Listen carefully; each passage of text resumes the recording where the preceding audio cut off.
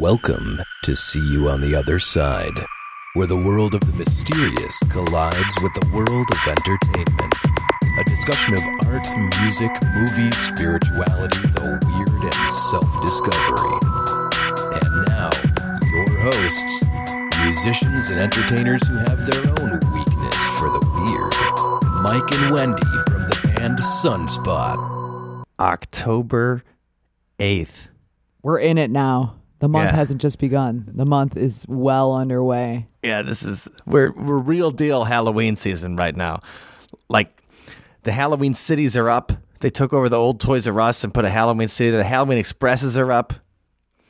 Yeah, and like the Halloween stuff is already on sale. If you go to like Joann Fabrics or any of the places, it's already like half off. Right, so everybody get out there now. If you were late in your decorations, now is the time. The good stuff will be gone soon. So go out and do it. So anyway, we did a little Halloween-y thing on Friday night a little bit. We told ghost stories in the Wisconsin Dells. That was really fun. It was, and so there'll be a haunted history tour in the Wisconsin Dells, Wisconsin's #1 tourist destination. It's got some pretty sordid history, doesn't it, Mike? It does have some sordid history. Come to find out. WisconsinDellsGhosts.com is going to be the site for that when it gets up there when we do the site. So we were doing a little bit of ghost investigating, checking places out on Friday night. And did you guys do any more paranormal stuff this weekend? So yeah, Friday night, went up to the Dells with our good friend here, Scott Marcus. That's me. Hi, Scott. Yes, and he's joining us here today as well. And he is from whatsyourghoststory.com, the author of Voices from the Chicago Grave, and of course, director How I Met You Guys. Initially, directed The Hidden Truth about the lacrosse drownings and the paranormal investigation behind that.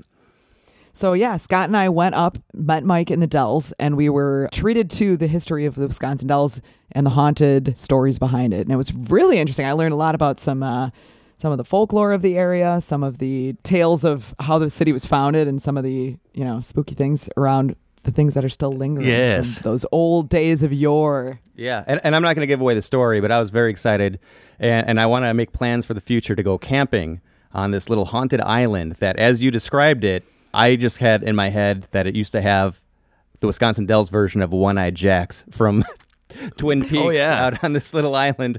And now there's maybe some ruins, hopefully, but definitely a place for people to camp and see some lumberjack ghosts. And ghosties. That's right. Yes. So Black Hawk Island is a paranormal campground near the Wisconsin Dells. So that was a lot of fun. And we will be talking a lot about the times of yore today. Yes. But we're going to fast forward to the future real quick to this upcoming weekend. The not too distant future. That's right. So if you're listening to it this week, this is the second week of October in 2018. We're going to be at the Shooting Star Paracon in, I don't even know how to pronounce it, Mahnomen, Minnesota? Mahnomen? I'm not sure, but we're going to have to be making a lot of wishes because we'll be at the Shooting Star for more than 3 days, right? Yes. Well, I'm hoping that my gambling streak that went so well. Your paranormal gambling streak, you're quite good. You're very successful at these things, Mike. Well, I got to say, okay, we stayed at the Potawatomi Casino after we played at the River West Commons in Milwaukee. Yeah, for the Milwaukee Paracon. Yeah, and I think I made like $150 that night. And so I scored $300 at the Kewadin Casino in Sault Ste. Marie, and I'm hoping to have paranormally good luck at the Shooting Star Casino this weekend. And a year ago at the up in Sault Ste. Marie, the Orange is the New Black machine treated you well. Yeah, that's right. Yes, it was. Yeah, Mike vanished mysteriously. We thought something paranormal happened to him, and then he came back in this awesome mood like, all right, next round's on me. Yep. That's right. This year it was the Walking Dead machine in Sault Ste. Marie, and Dwight from The Walking Dead's going to be at the Paracon this weekend. So I'm looking forward. So anyway, if you guys are going to be there, like Dave Schrader's the MC, Nick Redfern, who's been on the show, will be there. Lauren Coleman, who's been on the show, will be there. And we will have a booth in the vendor area, the See You on the Other Side booth. And it's going to be fun. We're trying something new. We have 3 paranormal quests for you to undertake. And the reward isn't just in doing. The reward is an actual reward. It is. We have fabulous prizes for you to win at our booth. So come over and say hi, take a stab at the quest, win a prize. Yes. And most importantly, just say hello to us because we love meeting new people, making new paranormal pals. Right, and especially meeting people who listen to the show. So I feel like, sometimes you feel like you're just screaming into the vortex here of the internet. And so when we get to meet people at live events, it really changes everything. And it gets to put faces to names. And we've been able to do that a lot over the past couple of years. And it's a treat if we get to do it again. So if this is the first episode you're listening and we just met you at the Minnesota Paracon and this is in the past instead of the future, hello again. Hello. So anyway, please come visit us. We have some awesome prizes for you, and we're going to have fun at the See You on the Other Side podcast booth, and we're going to be talking about a whole bunch of different stuff. Scott's going to be talking about his book. I'm going to be talking about the ghost walks in Minneapolis, St. Paul, and Stillwater, Minnesota, and Wendy's going to be regaling you with fun talk of the podcast adventures. So come visit us this weekend. All right. Now, it's not only the second week of October. October 8th is also a particular anniversary. So we're celebrating an anniversary? We're kind of, I don't know, celebrating is the word we want to use. But we are remembering an anniversary. We are commemorating an anniversary of, all the fires that happened across the upper Midwest on October 8th, 1871. And it's interesting enough that I had never heard of the Great Chicago Fire until I went to the water tower in Chicago, and I have a little museum dedicated to the fire inside. And how old were you at this point? 5 or 6. Okay. You said I'd never heard of. That's true. For those whole 5 years, you did not know about it. it. So long. No, and Allison, my sister, who I was hoping would join us tonight, but she wasn't able to make it. I believe she used to have a nightshirt. From how girls wear shirts they used to wear shirts that are come down to their knees or whatever to sleep in. Sure, a nightgown. A nightgown, but it was like a night T-shirt. I believe she had one of Mrs. O'Leary's cow kicking the lantern over that we got at the water tower. That's cute. And Gotcha. A little souvenir. We'll get to. I wasn't sure if it was produced in Wisconsin as a kind of a Right, your place went on fire. Well, if you guys don't know what you're talking about, so on October 8th, 1871, we get these horrible fires across the Midwest. Now, Chicago is the most famous one because it annihilated the city, and 300 people died, and 100,000 people were homeless, and it was pretty crazy. In Peshtigo, Wisconsin, they had the Great Peshtigo Fire happen on the same night. And, I'm reading some stuff from this 1956 article written in American Heritage magazine. And the people of Peshtigo, the survivors that they talked to, even, 80 years later, that were pretty bitter about the fact that no one remembers this tragedy. Because 300 people died in the Chicago fire. The estimate is over at least 1,100 and maybe up to 2,500 in the Great Peshtigo Fire. Absurd. It's just an astounding number that you can't even conceptualize, really. It's such a big amount of loss. Yeah, it was a whole town. Not everybody in town died, but darn close to. Yes, darn close. And then also across Lake Michigan, the same night, Holland, Michigan burned to the ground. And I spent a summer in Holland, Michigan in 1989. And so I was like, oh, man, I know Holland, Michigan. Obviously, it was 29 years ago. So I was looking for different ghost stories that may be related to the Holland fire that, burned the whole city down. But it was Dutch settlers in Holland. And even in 1989, when I was there, everybody had a van in their name. Oh, sure. Oh, man. I went to some kind of sports camp with these kids, and I was the only guy from out of town. All they did was pick on me. Anyway. Well, that's got to be a very vulnerable town because, even their shoes were wooden, right? Right. Exactly. Oh, gosh. Hey. So that, and then a couple other Michigan towns burned down too. And so they didn't have as many deaths as Wisconsin and Chicago did. But it certainly affected them because the whole town burned and everything has been rebuilt in that area had to be rebuilt. So the thing is, you have 3 different areas that have huge fires all on the same day. So that's weird. Coincidence? Well, in 1883, there is a Minnesota politician by the name of Ignatius Donnelly. You got to take him serious. Yes. He's a Viking. Ignatius Donnelly, Minnesota politician. And he writes this book called Ragnarok, The Age of Fire and Gravel. That's an album cover waiting to happen. Right, totally. Ragnarok, R-O-C-K, right? It should be Ragnarok, like just spelled like that. But no, it's spelled Ragnarok. Boring. But if you guys don't know what Ragnarok is the end of the world in Norse mythology. So Ragnarok is when Valhalla falls. And, they made that Thor movie, Ragnarok. They used that word for the Thor movie. And the book, The Long Dark Tea Time of the Soul by Douglas Adams, it's all about Ragnarok and the Norse gods. But it's the end of the line for Norse mythology is where Thor dies, Fenris and his wolves eat the entire planet, everything gets destroyed and starts over. And, Ragnarok was also a fairly popular occult idea in the late 19th century because it also related to some of the ancient Indian, East Indian, not like American Indian, but East Indian traditions that the world kind of resets itself every few millennia or something. So everything dies and starts over again. And we talked about that in our episode with Gary Lockman, and we had a song called The Night of the Universe, which is about that time that it resets itself.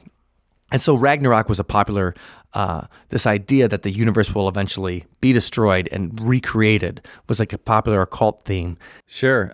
I heard that start to come back up. The first time I think I ever heard the term Ragnarok was around, December 21st or 2012. When everybody was end of the Mayan calendar, like, oh, maybe this ties in with Norse mythology. People were stretching, but yeah. Well, one of Mike's lyrics in the Sunspot song entitled 2012 talks about Ragnarok and rolled. Yes, that's right. Right? Yes, that is exactly right. I forgot in 2012. And I first heard of Ragnarok from an episode of The Real Ghostbusters. Nice. Yes. So the reason I kind of want to bring that up was because Ignatius Donnelly not only wrote this book that's Ragnarok, he also is the guy that kind of created our modern idea of Atlantis in a book in 1882. Wow. He's got some cred. Yeah, so Madame Blavatsky, Helena Blavatsky, who was a big theosophical thinker in the late 19th century, her and Ignatius wrote letters, and she used some of his work in her work, and it was like their own kind of paranormal circle. And so he was part of it, and he talks about these fires that happened, the Great Peshtigo Fire, the Chicago Fire, and the fires in Michigan. And he suggests that the reason the fires started were that a meteor shower came down and the different meteors started fires in the area because they all hit that same area in the upper Midwest. And the reason he thinks that is because there was a comet discovered in 1826, Comet Biela, Biela.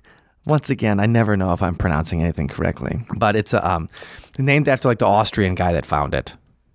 Okay, it's Comet Beelzebub is what it right. sounded like it was. Well, if it sets the world up for.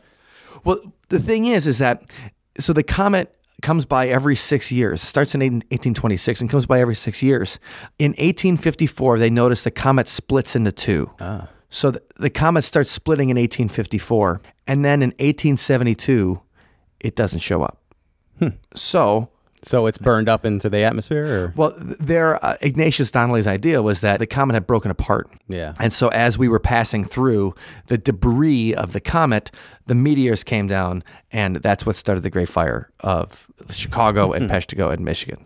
I thought that this was like a modern theory because I first heard about that in 2005. Yeah. I'm like, oh, that's because it's like people talk about comets and meteors and everything.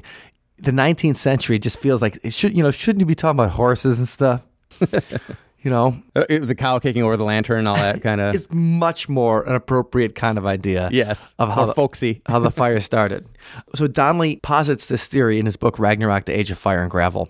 And the thing is people take it seriously for a little while until scientists come out and say, well, when you see a meteorite burning up in the atmosphere, by the time it hits the ground, it's cold. But if it's a big enough piece, then it would still be burning? I don't know. Well, some people have said that if it's more than a pound, if the meteorite hits the ground and it's more than a pound, then it's going to be still hot.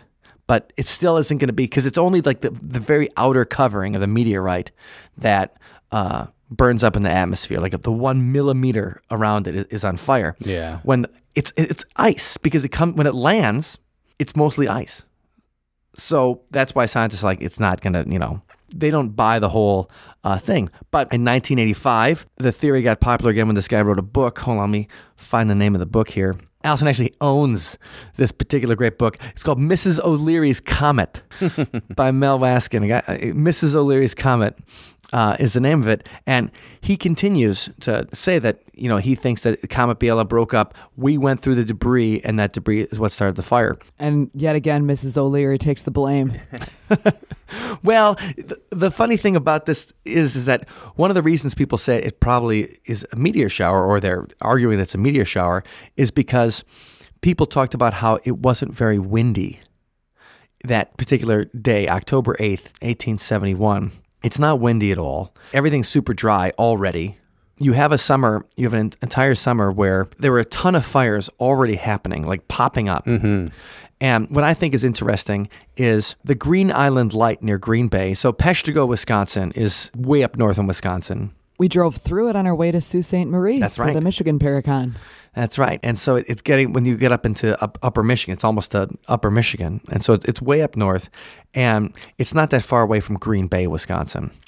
And there's a lighthouse in Green Bay, like off the coast, called Green Island. And the Green Island Light that summer was already on 24 hours a day. So there were enough fires happening already that there was enough smoke near Green Bay for the Green Island Light to be on 24 hours a day. But the reason that people say that they think it had to be a meteor, though, is because no wind. So how did it spread? How did it spread so fast? They were saying it's got to be different pieces hitting the ground. And in 2005, this guy came out with a paper, once again saying it was a meteorite. And he goes back a little bit to Ignatius's book. He goes to Wes's book and returns and says, like, yeah, this horrible thing had to be caused by a meteorite. And then what happens is scientists come back again and say, no, probably not. And this idea that it had to be from outer space, this fire, one of the other reasons is that the fire was so horrific that people thought it wasn't a normal kind of blaze. Not your average everyday thing that they were used to there. Yeah, not your everyday. Like, they've had forest fires up there, and they had fires all the time that summer. So why was this fire the worst one? They were already used to it. They were having controlled fires all the time, too. The whole term slash and burn, that's how they were clearing up the land as they were developing up north, was through that. So they were used to, so how did all of a sudden we get a fire that was completely uncontrollable? And that's because they didn't know what the concept of a firestorm was. And I really didn't know what the concept of a firestorm was. Like, I'd never really even heard of it before. I've heard the word firestorm because it's like a comic book character's name, and it's kind of like a badass word to use. You're like, dude, yeah, it's gonna be like this show's nice to be so hot. It's gonna be a firestorm, baby. Sounds like a sports announcer kind of term. Yeah. I was just going to say, the Rockies, they ran into a firestorm when they hit the Brewers today. Right. So you're like, what's a firestorm mean?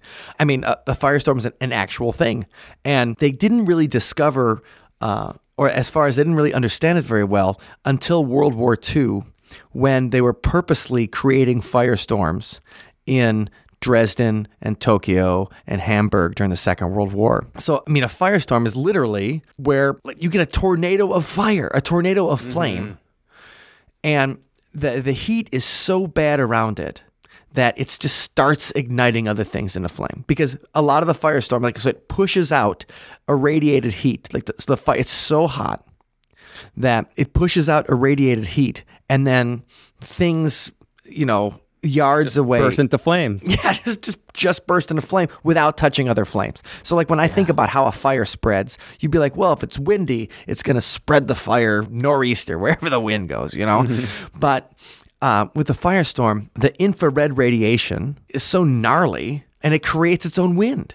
So, to them, it seemed like a supernatural kind of fire because it created its own. It was nobody had ever experienced anything like that before, at least not in the modern age, and had written all that stuff down. And we have eyewitness accounts. And the Peshtigo fire particularly is terrifying because, either you're suffocating from all the smoke, or you have to jump into the Peshtigo River, because the Peshtigo River went right through the middle of town. And so the smoke's rising, everything's on fire, you jump in the river, but it's October. And yes. Right into the 1800s, people died of hypothermia. Yeah, isn't that incredible? Yeah. Right. Ugh. How scary, too. I mean, you're running away from all of your friends and family that are burning up, and then you run into the river where you see all your other friends freezing to death. Yeah, it's a nightmare, obviously. And, when I'm reading people's like firsthand accounts of the fire, and they're just, it's all talking about like they jump in, they like a 9-year-old girl, she's in the river like clinging onto logs, and her mother and her sister, they dump their heads because there's ribbons of fire like stretching out over the river, and so they're dunking down as the fire goes above their heads. They come back up to breathe, come back down, and so it's like the end of Titanic or whatever. So spoiler, What? Yeah, Wait, no. but you're in the freezing water, and so like the buildings just like it was vomited fire. Like one of the quotes is like vomits a torrent of fire in the form of thousands of blazing tubs and buckets and handles and clothespins, like flying through the night when it hits a factory. So like the firestorm takes stuff up and throws it around. It throws out stuff from the factory. It throws up trees. It didn't have cars or whatever, but it's throwing up carriages at people. And so not only is stuff on fire, not only are people like refugee status in the water ducking away, they got to duck from the fire, they got to duck from missiles being thrown over their heads. I feel like that's the kind of the trademark of how disasters really work. Like it's not just the one very obvious threat. Like I think about the Eastland disaster in Chicago, where like 800, around 900 people drown in the Chicago River in one day in July, when it would be a nice day to go for a swim. But, Right. They happen to be in a capsized boat and unable to get out from within this boat. Or you look at like a theater fire. Okay, yes, you think the fire is the issue. But no, the issue is that they had the doors chained shut to make sure that nobody snuck in from outside.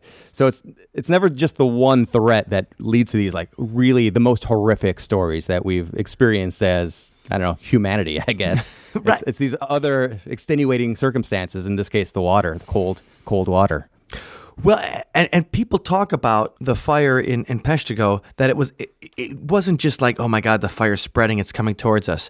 It was like you walk outside and you could see a tornado of fire above the trees, and a whirlwind of flame and great clouds above the tops of the trees fell upon us and entirely enveloped everything.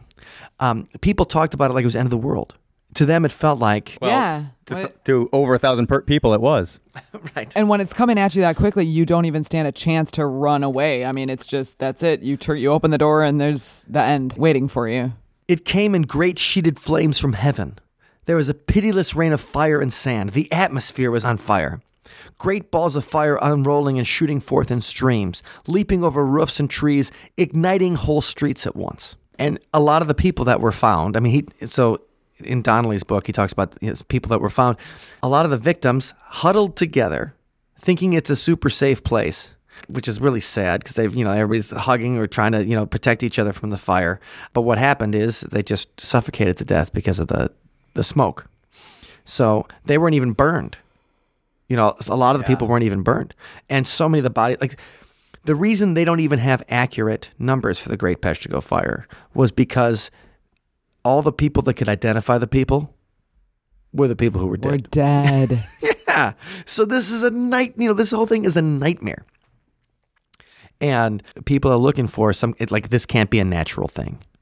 Right? This has to be something not necessarily supernatural, but it's coming from heaven above. You almost want an alternate explanation for it because it's so extreme that you don't want to think like, oh, this could just happen. Right. You have a summer where they have a quarter the amount of rainfall that is usual for Wisconsin. So so you have hardly any rainfall. It's a drought. Everything's super dry. People are already starting and controlling fires all the time in Peshtigo. And it's just a perfect storm. It's the perfect firestorm. It's going to happen. So, if you guys aren't familiar with Chicago folklore, the famous thing, so Scott, why don't you tell that story? I'm not from Illinois, so I feel like I don't have the right to tell the story. Well, at least not in my presence. No. You know, what's the story behind the Chicago fire? Because that one has a legendary origin. Sure. Well, you were talking about the lack of rain in Wisconsin. Obviously, Chicago's not that far away. Chicago had only had 1 inch of rainfall between the 4th of July and here, October 8th. So that heck of a drought. And it's really fascinating because at that time, Joseph Medill, who created the Chicago Tribune and was still alive at this time and was the editor-in-chief, they had columns going out, editorials coming out left and right saying, we are vulnerable. We are just in danger and we won't be able to stop it if something goes wrong. Now, most newspapermen know how to sell a paper or two. So right. But this is a case where his end of the world preaching actually did end up coming to fruition. It's also a time period where sidewalks were made out of wood, streets were made out of wood. Literally the entire city was made out of wood. And that's actually amazing that to this day, there's still a couple of alleyways in Chicago that are made from wood, and they exist from the pre-fire days.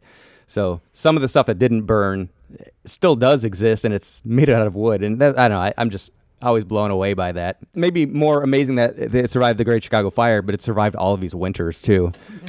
Right. But downtown Chicago, one of the big landmarks of the city is the old water tower. It's this stone, Gothic, kind of castle-looking, temple-looking, I suppose you would say, because it's very tall and narrow. Water tower, and across the street from it on Michigan Avenue, so right in the heart of the city, right across from the Hancock Tower is the pumping station. And so those were put up in 1869, so just 2 years before the fire hit. And I'd say the most famous, really the only known ghost story that we have associated with the Great Chicago Fire is people will see the silhouette of a person hanging in the windows at the top of the water tower. And the popular theory is that this is somebody who is manning the pump house, or manning the water tower, trying to continue to feed water to the people that were battling the fire. They were pumping away so hard. They were. And of course, they were not going to abandon their post because maybe this person was the last line of defense over losing the city altogether. So they worked until it was too late for their own escape, and then seeing the reality. And of course, at 3:30 in the morning on this night, the roof caves in across the street. So now they're out of commission and they're trapped. So their fate is sealed. Basically, they will die. So how do you want to die? Do you want to just wait for the flames to take you because you can't escape? You're going to boil alive. Or do you take matter into your own hands and hang yourself? And that's what this person allegedly did. And that's why we're seeing the residual haunting of a hanging body in the upper windows. There are also rumors as well that after the Great Chicago Fire happened, that there was looting throughout the city. And maybe this was a looter that was captured and brought to justice right then and there. However, and this is misreported a lot, Chicago was very well taken care of from a security standpoint. And I find this fascinating to think about the time period we're looking at. We're talking about the early 1870s. We are not very far removed from the Civil War. Right. And so we had a Civil War hero, Lieutenant General Philip Sheridan, which there's a big fort. Now it's a condo complex. That's progress. There's this big military fort called Fort Sheridan on the coast of Lake Michigan. And when the fire broke out, Philip Sheridan marched his troops from the fort into the city to try to keep as much order as he could. And now the path he took is called Sheridan Road, which is, as a local that grew up driving down Sheridan Road, never even thinking about why is this called that.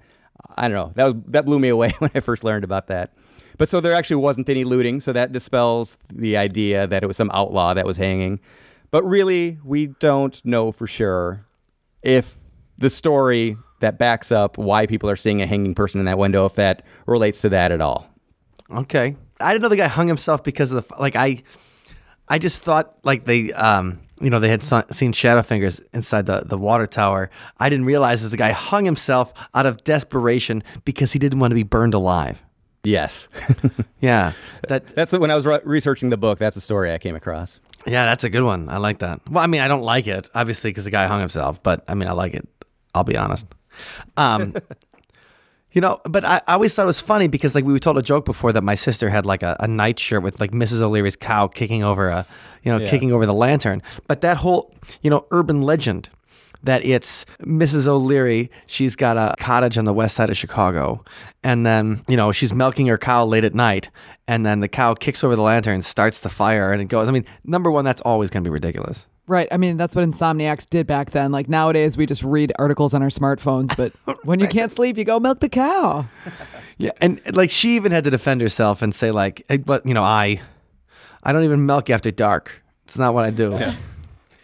But that generally is thought to be some anti-Irish racism that came out after the fire. Oh, that's interesting. Okay, sure, right? Because just like in Blazing Saddles, when they they tell you like the people that can show up, it's like, okay, well, we'll take the black guys, we'll take the Chinese, but no Irish. Yeah. You know what? Here's something interesting that I was reading about, though, when I was looking at stuff for the Chicago fire that I didn't know before. So I always thought about Mrs. O'Leary's story, and obviously that was a load of hooey. But this guy named Lewis Cohn. Language, Mike, language. I know, I'm throwing it out here. This is a family-friendly podcast. Come on. This guy named Lewis Cohn who died in 1942. He's 18 when the fire breaks out. And his will contained a public confession that it was him and Mrs. O'Leary's son, along with a couple other guys. They were gambling in the hayloft of the barn, and one of the guys knocked the lantern over while they were gambling. And so See what that'll do for you? Don't gamble. Don't gamble. Oh no! And I'm the guy. I'm the guy. After we gave the pro gambling endorsement at the beginning. Mike, what kind of trouble are you causing? Right. Do not burn down Minnesota next weekend. What's gonna happen in Monoman, Minnesota? I'm gonna light it up. No, but so he admitted in his will that he said that we started the fire, and in fact, he said that when everybody else ran as the fire started, he grabbed everybody's money that was on the floor. Nice. Oh, wow. Yeah. Confession time, like for real. Yeah. He said, well, everybody else fled. He stopped long enough to scoop up the money. So Lewis Cohn.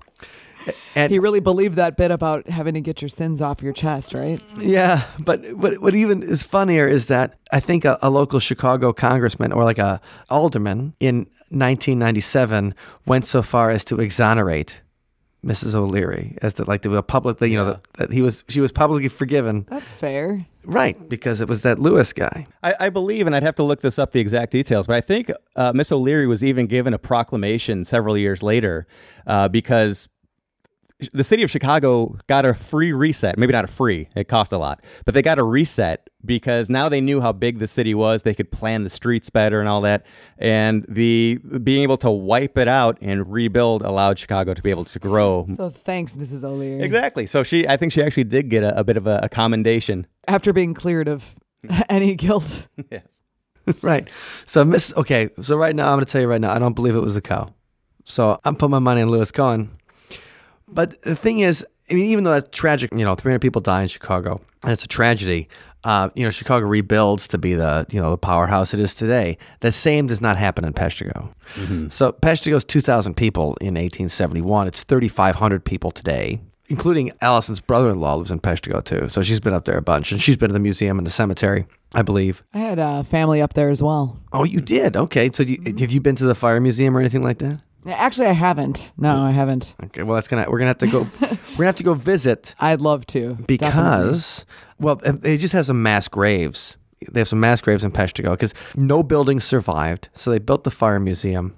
They've got, hundreds of people died in the rest of Door County too. They have to have mass graves because they can't identify the bodies, and so the Peshtigo Fire Museum also has like a cemetery in the back, like a graveyard in the back. Oh wow! And so the fire museum closes on October 8th. So in memory of the Great Peshtigo Fire, the place does close. But then, they rebuilt the town. Obviously, it's still a small village, but they rebuilt it. And people are seeing shadowy figures that drift across the streets. And, they say that the victims of the Peshtigo Fire. They talk about seeing glowing red lights in the cemetery by the mass graves. A thick blue fog in the cemetery as well. People have also seen strange ghosts near Peshtigo, and particularly at the Great Peshtigo Fire Museum is where, people have seen a lot of the weird stuff. So that seems to be, that is the defining, moment of the town. Really, change the course of its future. Right. And so people, when they go visit the Peshtigo Fire Museum, they'll say they hear like weird voices. They smell smoke. That smelling smoke at a place where something burnt also happens at Taliesin, where Frank Lloyd Wright's family was killed. So if you guys don't know the story about Frank Lloyd Wright, the famous architect, Spring Green, Wisconsin, is where Frank Lloyd Wright had his majestic estate, Taliesin, which in Welsh means shining brow. But it also is the name of a famous estate in Wales, too, so he probably just copied it. Because I'm like, why would he care about his shining brow? Yeah, get some powder. Yeah. Right. You're glowing, Frank. So, but the thing is, he had a former employee come back and like kill his wife and her kids at Taliesin. And what that guy did was that like he poured gasoline or kerosene or whatever this is like 1913, and he pours it under the door that they lock him out. He comes in, he wants to hurt everybody. He pours it under the door and then sets fire to the carpet, and so then the carpet like it starts under the door, then the whole room starts on fire, and he goes by the window where the people are jumping out to escaping the fire, and then he hits them with an axe and kills them. So horrible. Yeah, just total brutal murderer. And so people, when they tour the new Taliesin, because it's a spot now, they'll say sometimes they smell smoke. And that makes me think of, how we talk about the stone tape and the recordings. Like there's audio, can audio recordings be saved in the walls? Can video recordings be saved in the walls? And that haunting apparitions, residual hauntings of things replaying each other. Can that also work for smells? Yeah, I don't see why not.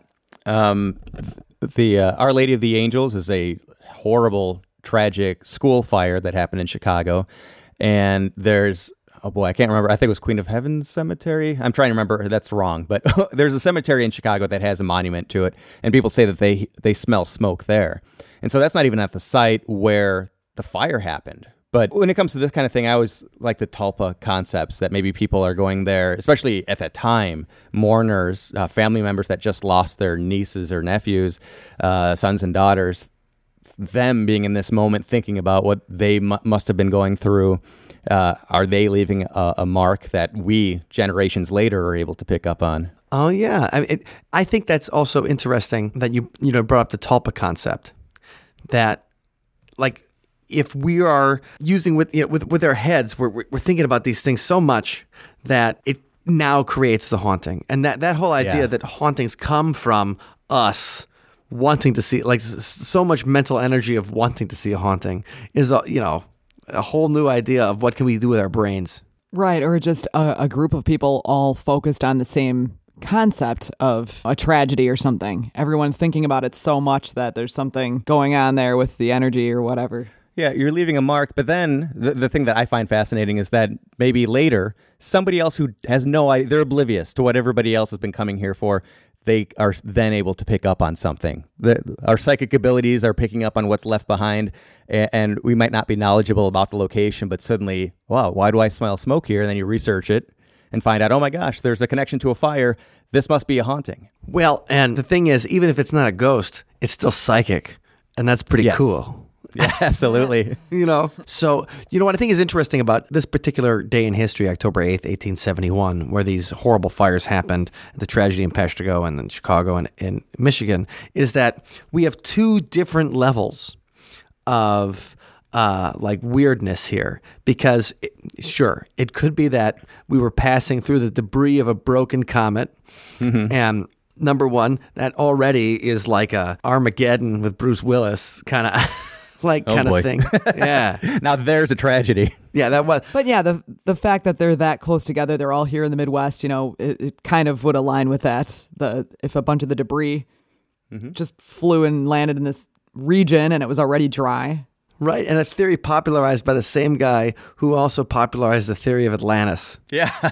That's pretty cool. That's pretty funny. So we have that level of weirdness, and then we have the level of weirdness of the ghosts of these fires. And the fact that, like you were talking about, there's a story about the Chicago Water Tower, which is a really cool building, and I encourage you guys to visit it. I had to visit it as a bunch as a kid because my mom always wanted free tickets to the museum.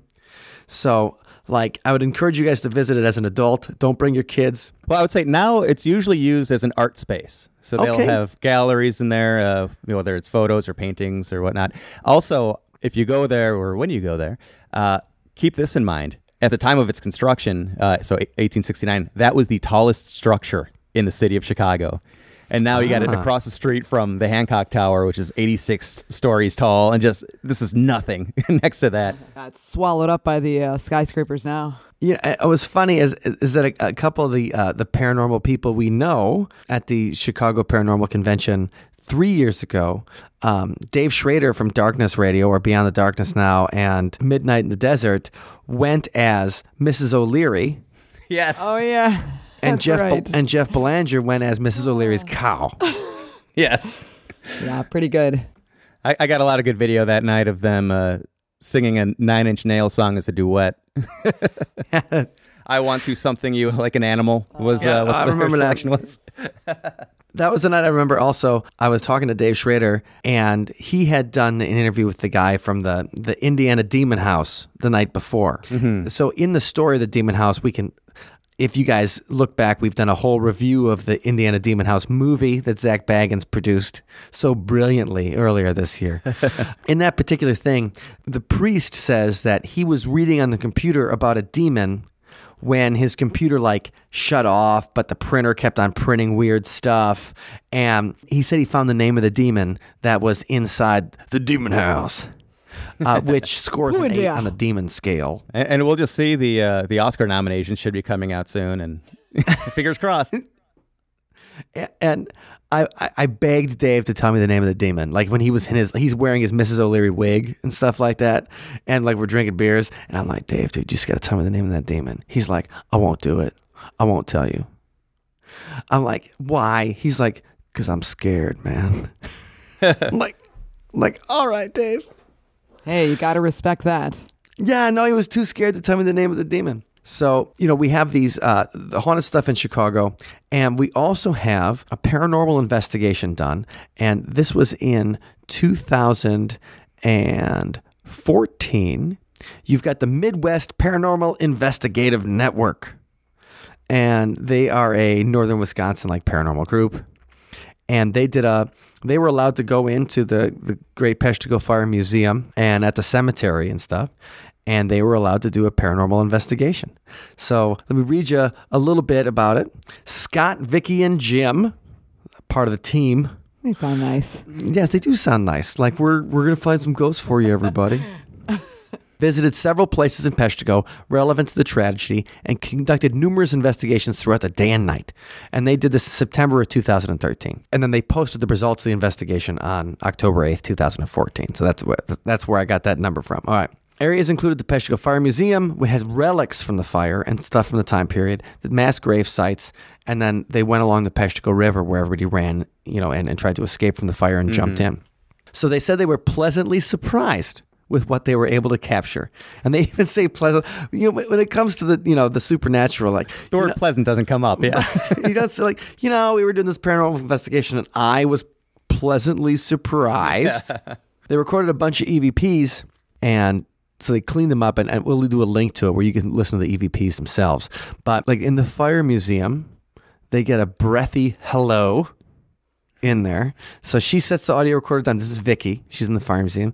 She's like, hey, I'm gonna go downstairs real quick and leave the recorder here. And then she walks away, and you hear a hello. That's the EVP. I'm imitating it right there. Hello. Can you imagine if somebody's act at a paranormal convention was EVP, Reenactor? How Rich Little was a mimic, he'd mimic people's voices and stuff. Impersonator. Yeah, he's an EVP impersonator.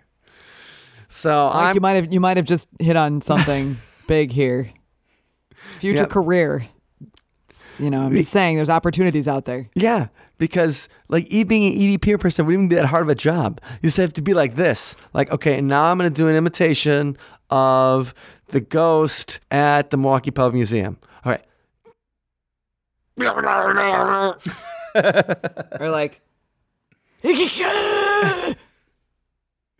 and then did you hear it? It just said, "I'm here to get you." Right? Didn't you tell? It just said, "Get out." Okay, Vicky's she's at a mass grave in the fire cemetery.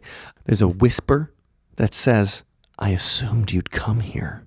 Okay, that's creepy. Yeah. So and then she's like, "Hey," she tells the buried that they have not been forgotten. I assumed you'd come here. Does she also say what assuming does? You know? She's like, we will not forget you, but just remember, assuming makes an ass out of you and me. Come on here. And then she's sitting by the river, and a strange hissing sound happens. And then a voice identifies herself and says, I'm Rachel. Yeah, and that's the ghost of Jennifer Aniston. Right. Yeah. What I'm thinking is next time we invite Vicky along with us, because that's pretty good. That's a pretty good hit rate for EVPs. I mean, we haven't had as much luck with our attempts at EVPs. No, EVPs and also, everything. if there's over 1,000 people that died tragically in a horrific manner in that area, maybe there's a better chance of catching one there. It does seem to be the place where EVPs might happen. And so they did find a few things in Peshtigo, Wisconsin. So the Great Peshtigo Fire Museum has got some hauntings associated with it. So you guys go visit it, remember the victims of that horrible event, and then see if you can get a couple of EVPs yourself. And share them with us. Yes, please do. If you do that, you tweet us at Other Side Talk with your EVPs, and then we will share them with the world. But like I said, when we're talking about the Great Chicago Fire, Great Peshtigo Fire, we have the science fiction angle with the asteroids. We have the ghost angle with the ghosts of the Chicago Fire. And then we also have the miracle angle. Whoa. So we talked before about the apparitions of the Virgin Mary that people have seen, and how the Virgin Mary's appeared to people, and like they had 3 big mysteries for the children of Fatima. The Virgin Mary appeared to, one woman and told her about like World War I happening and stuff like that. And so they have these miracles where the Virgin Mary appears and it's like, pray for the world. You have to get this message out to the world. Well, that also happened to a woman who lived in Green Bay, Wisconsin. She wasn't born in Green Bay. Adele Brees was a Belgian woman who saw the Virgin Mary in 1859, became a nun, and eventually came over to the United States and lived near Green Bay in like a nunnery and a convent and a church kind of thing. And so she's there. We talk about her because that's the only place in the United States that the Catholic Church has said, like, yeah, it was a real deal apparition of the Virgin Mary. So we talked about it in the episode on Marian apparitions. Right. But October 8th, 1871, the firestorm's engulfing all the towns around there. People are dying. Everybody's terrified. Adele is in her chapel praying, and she refuses to leave the church. She's like, we're not leaving here. That's it. We're not running away. It's not going to burn. We're going to pray to the Virgin Mary for help. And what happens is the surrounding land is all destroyed, but the chapel and the grounds of the chapel and all the people who are there are completely unharmed. Mm-hmm. Amazing. Right. So, I mean... So it's almost as if someone said hello from the other side to Adele. Oh, gosh. Hey. Sorry, I couldn't resist. That's okay. Hello. But 1.2 million acres burned. This is the worst fire disaster in U.S. history. It may be the worst natural disaster in U.S. history, too. I'm pretty sure if it's the 2,500 person number that died, and that's the worst natural disaster in United States history happened in Peshtigo. And Adele's there praying, and the chapel comes through fine. People, that they were supposed to leave, and she's like, I'm not going to do it.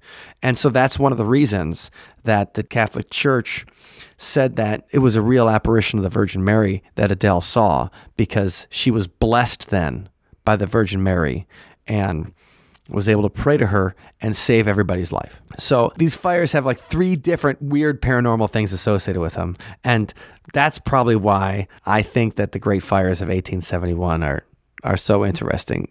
I mean, oh, absolutely. Obviously extraordinarily sad, but where else are you going to get, because there's people who believe in the Virgin Mary. There's people who believe in, everybody believes in asteroids, most people, maybe not flat earth people. And there's people that believe in ghosts. And there's something for all of them in 1871. All we need is to incorporate Bigfoot into this somehow. That'd be awesome. Like they found a charred corpse of Bigfoot. That would make this perfect.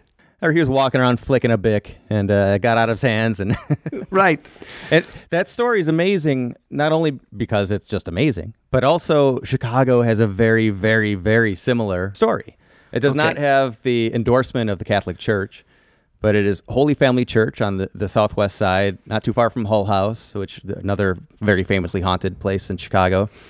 But where Father Damon, who Damon Avenue is named after, they were completely in the line of fire, quite literally in this case. And they prayed to Our Lady of Perpetual Hope and prayed and prayed and prayed. And the same thing, the fire went around it. The building was untouched. The grounds were untouched. People inside the building were safe. And they, at least within the parish, they viewed it as a miracle.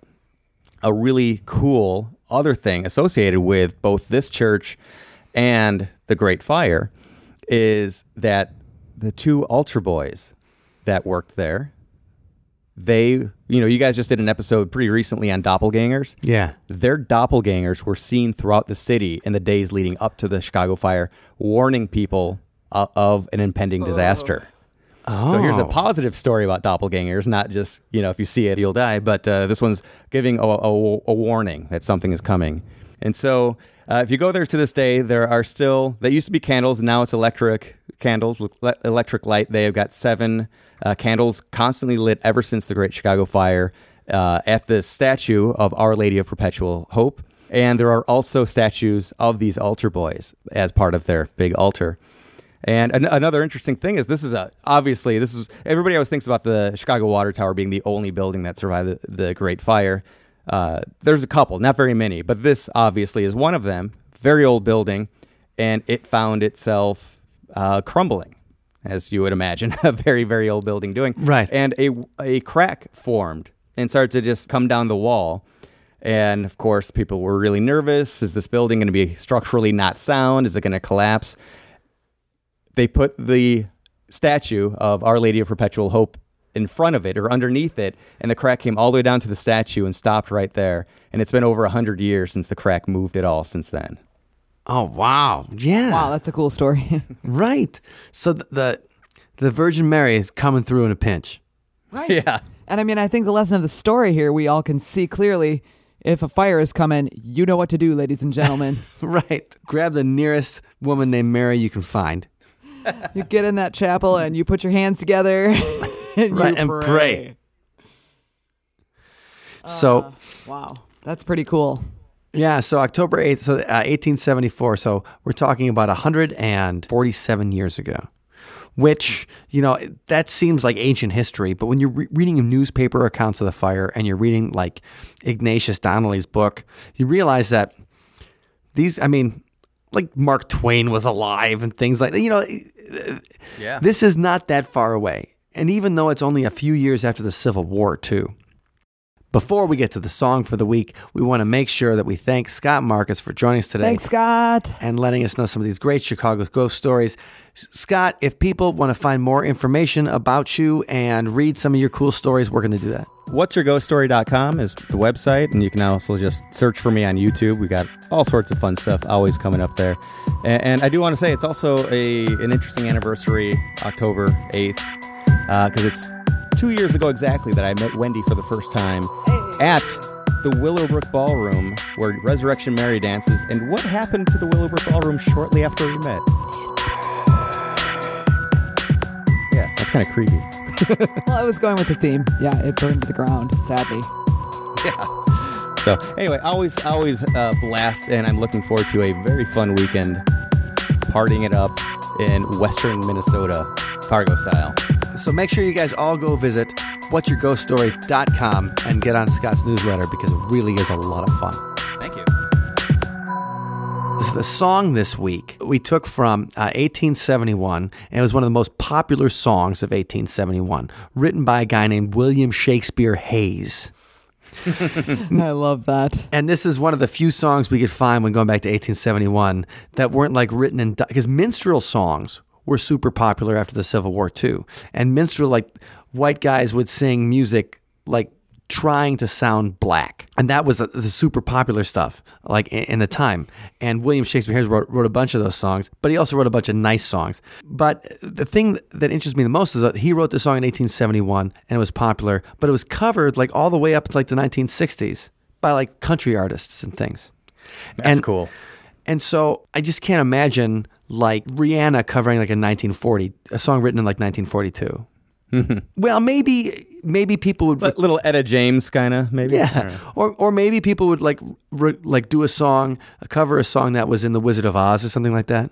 Sure. But just that idea that you can hear a song from 1871, which sounds like a million years ago, and it's still like, it still feels like a modern song. So when we think about these people, just because they didn't have smartphones doesn't mean that they, that they weren't exactly the same as us. And that makes me think about the Great Peshtigo Fire and the Chicago Fire and what kind of hellish experience that must have been. It just makes me realize that those people weren't that different from us at all. So we wanted to do a song from 1871. Number one, because it's a cool song. Number two, because it's from the year. And number three, because next time we go somewhere that has a haunting from the 1870s, we totally got to play it for them and see if we can get a better EVP. Like Vicky. Stir up some of those ghosties. Yeah, like we go to the Peshtigo River and be like, all right, Rachel, this one's for you. Aww. But it would be probably better if it was for a woman named Molly, because the name of the song is Molly Darling.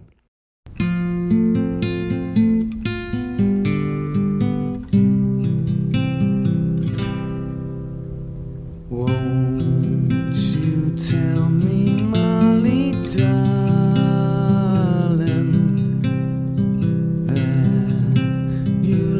none else but me, for I love you, Molly darling. You're all the world to me. Oh, tell me, darling, that you love me. Put your little hand in mine. Take my heart, sweet Molly darling. Say that you will give me thine.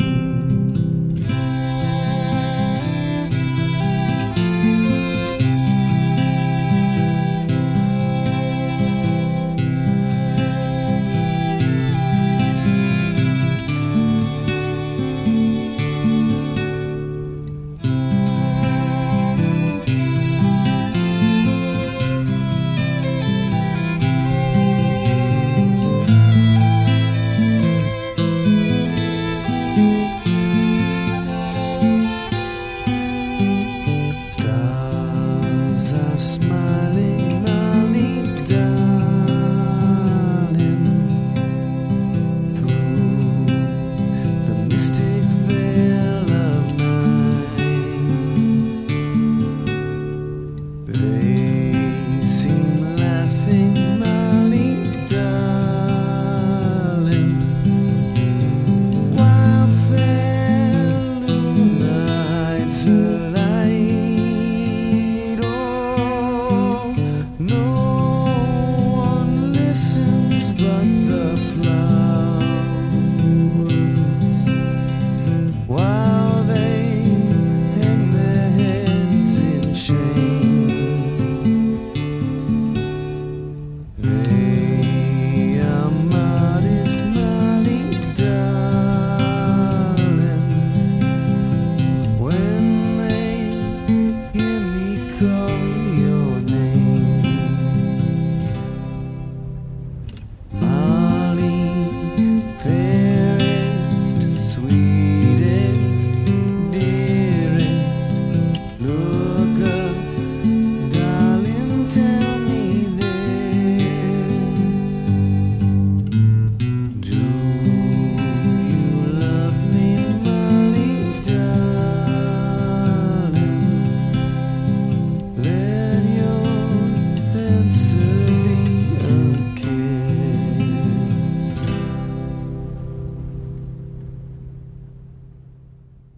Thank you for listening to today's episode.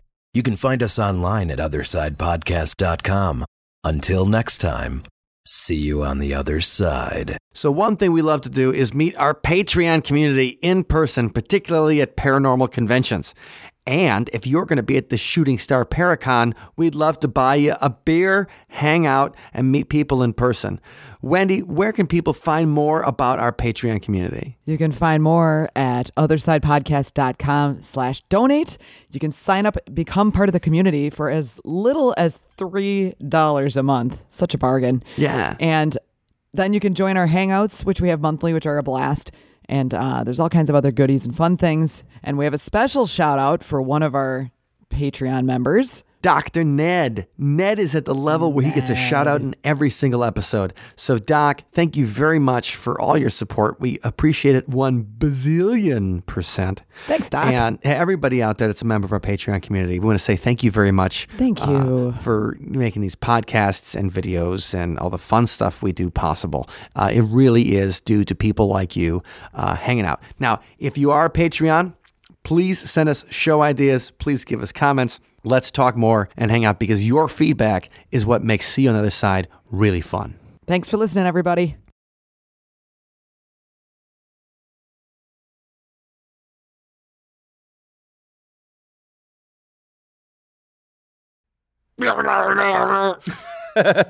Or like,